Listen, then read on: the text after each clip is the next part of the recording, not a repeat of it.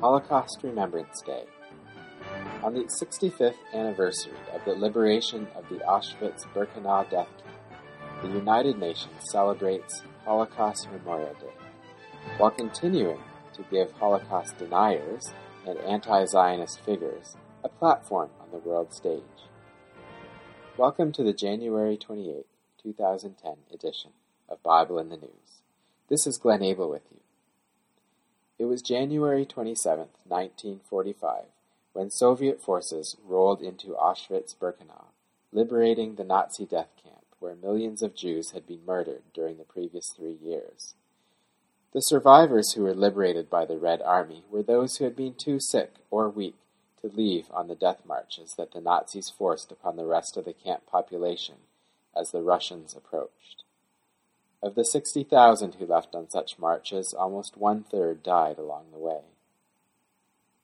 Over 60 years later, in November 2005, the United Nations General Assembly Resolution 67 designated January 27th as an International Holocaust Remembrance Day. The Jews have had their own day since 1951, on the 27th of Nisan, that is around late April time frame, which is known as Yom HaShoah. At last year's UN Remembrance Ceremony, Ban Ki-moon, the UN Secretary General, gave his views on what this day is all about. And I quote, "The International Day in memory of the victims of the Holocaust is thus a day on which we must reassert our commitment to human rights." He went on to say we must also go beyond remembrance and be sure that new generations know this history. We must apply the lessons of the Holocaust to today's world, and we must do our utmost so that peoples must enjoy the protections and rights for which the United Nations stands. He also took the opportunity last year to criticize Israel for the Gaza conflict, couching his terms as if they were balanced, while completely ignoring the history of the conflict. And he said, "Never for one moment have I forgotten that 1 million people in southern Israel live in a daily state of terror and fear. In Gaza, I saw the most appalling devastation. I saw the United Nations compound still burning. I said to all I met on both sides, this must stop. I left the region more determined than ever. No one sees this more clearly than your own Rabbi Schneier. He has devoted his life to overcoming hatred and intolerance." So what was supposed to be a Remembrance Day of the Holocaust turned into a soapbox on the mutual hatred and intolerance of Arabs and Israelis. But more than that, he perpetuated the anti-Zionist dogma, which equates modern Israel with the Nazis and the Palestinians as the poor victims. In his remarks this year, Ban Ki-moon decided to focus on the theme of the legacy of survival as a message about the triumph of the human spirit, a living testament that tyranny, though it may rise, will surely not prevail. Those were his exact words. It is interesting to note that of some 229 words in his message, he only mentioned Jews once. The thrust of the message continued current trends in removing much of the essentially Jewish history of the Holocaust and bringing it into the domain of human rights. The irony is that in last year's message, Ban Ki-moon felt the need to call out Iranian President Ahmadinejad for denying the Holocaust, but then 9 months later gave him a global podium at the UN General Assembly in September 2009. Ahmadinejad didn't waste the opportunity to have 35 minutes to rail against Israel, accusing them of genocide, barbarism, and racism. Though a number of delegates walked out, he left the stage to a loud round of applause. And how could we forget Libyan leader Muammar Gaddafi's speech, during which he suggested that former American President John F. Kennedy was assassinated as part of an Israeli conspiracy. Quote, "Why did this Israeli," speaking of Jack Ruby, "kill the killer of Jack Kennedy?" That is, Lee Harvey Oswald. "The whole world should know that Kennedy wanted to investigate the nuclear reactor of the Israeli demon." Yes, there's a body of evidence compiled over the last 65 years which clearly demonstrates a pattern of acceptance of anti-Semitic and anti-Zionist views at the United Nations. The following chart gives a reality check on the continued actions against Israel. The chart compares some major conflicts of the last decade or so, comparing reported deaths against UN General Assembly resolutions. As we see, some 4 million people were killed during the Second Congo War, and there were 56 resolutions. Around 35,000 were killed in the invasion of Iraq, yet only 15 resolutions. Compare that with 249 resolutions relating to Israel during the Second Intifada and the 2006 Lebanon War. In a recent Jerusalem Post article, Abraham Foxman, the National Director of the Anti-Defamation League, reflected on this.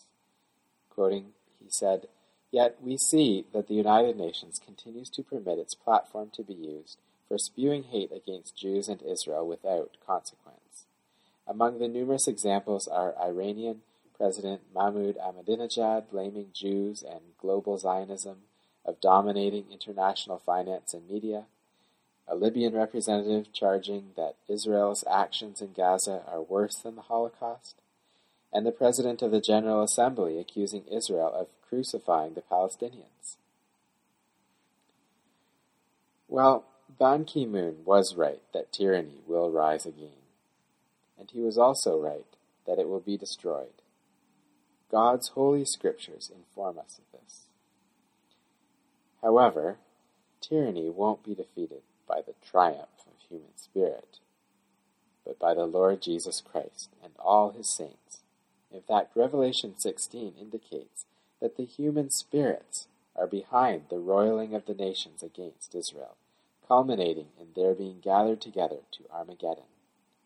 Reading from Revelation 16, verse 13 to 14, "And I saw 3 unclean spirits like frogs come out of the mouth of the dragon, and out of the mouth of the beast, and out of the mouth of the false prophet.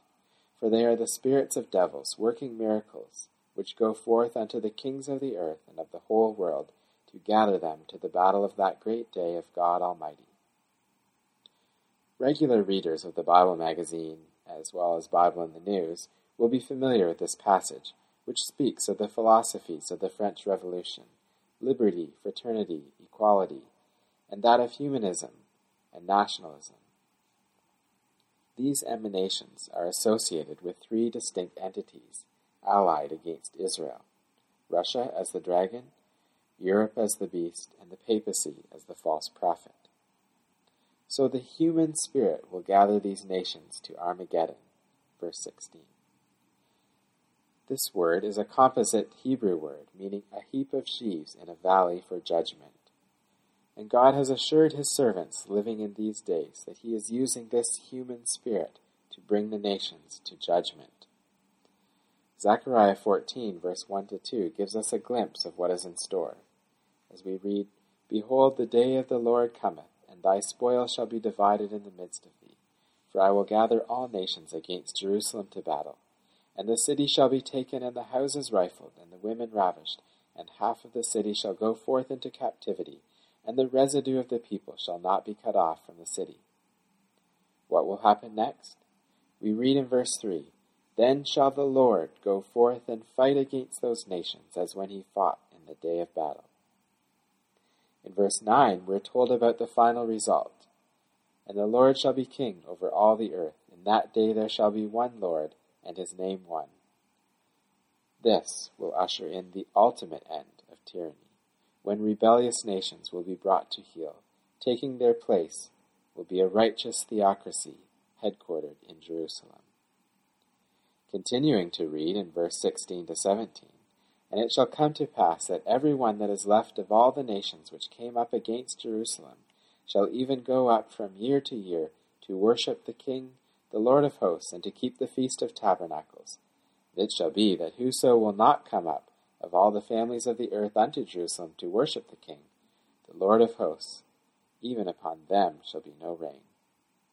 There will be no hypocrisy associated with the memorials, festivals, and holy days of the coming kingdom of Israel. And so on this Holocaust Remembrance Day, the world may wish to focus on the dignity of human spirit. But Bible students do well to reflect on the living witness to God's Word.